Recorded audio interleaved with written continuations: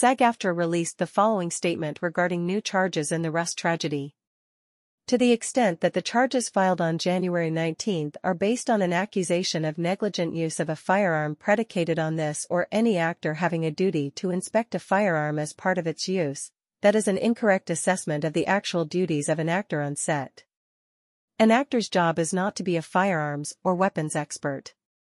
Firearms are provided for use on set under the guidance of multiple expert professionals directly responsible for the safe and accurate operation of that firearm. The industry standards for safety with firearms and use of blank ammunition are clearly laid out in Safety Bulletin 1, provided by the Joint Industry-Wide Labor Management Safety Commission.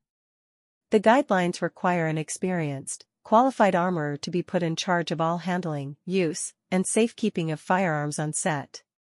These duties include inspecting the firearm and barrel before and after every firing sequence, and checking all firearms before each use.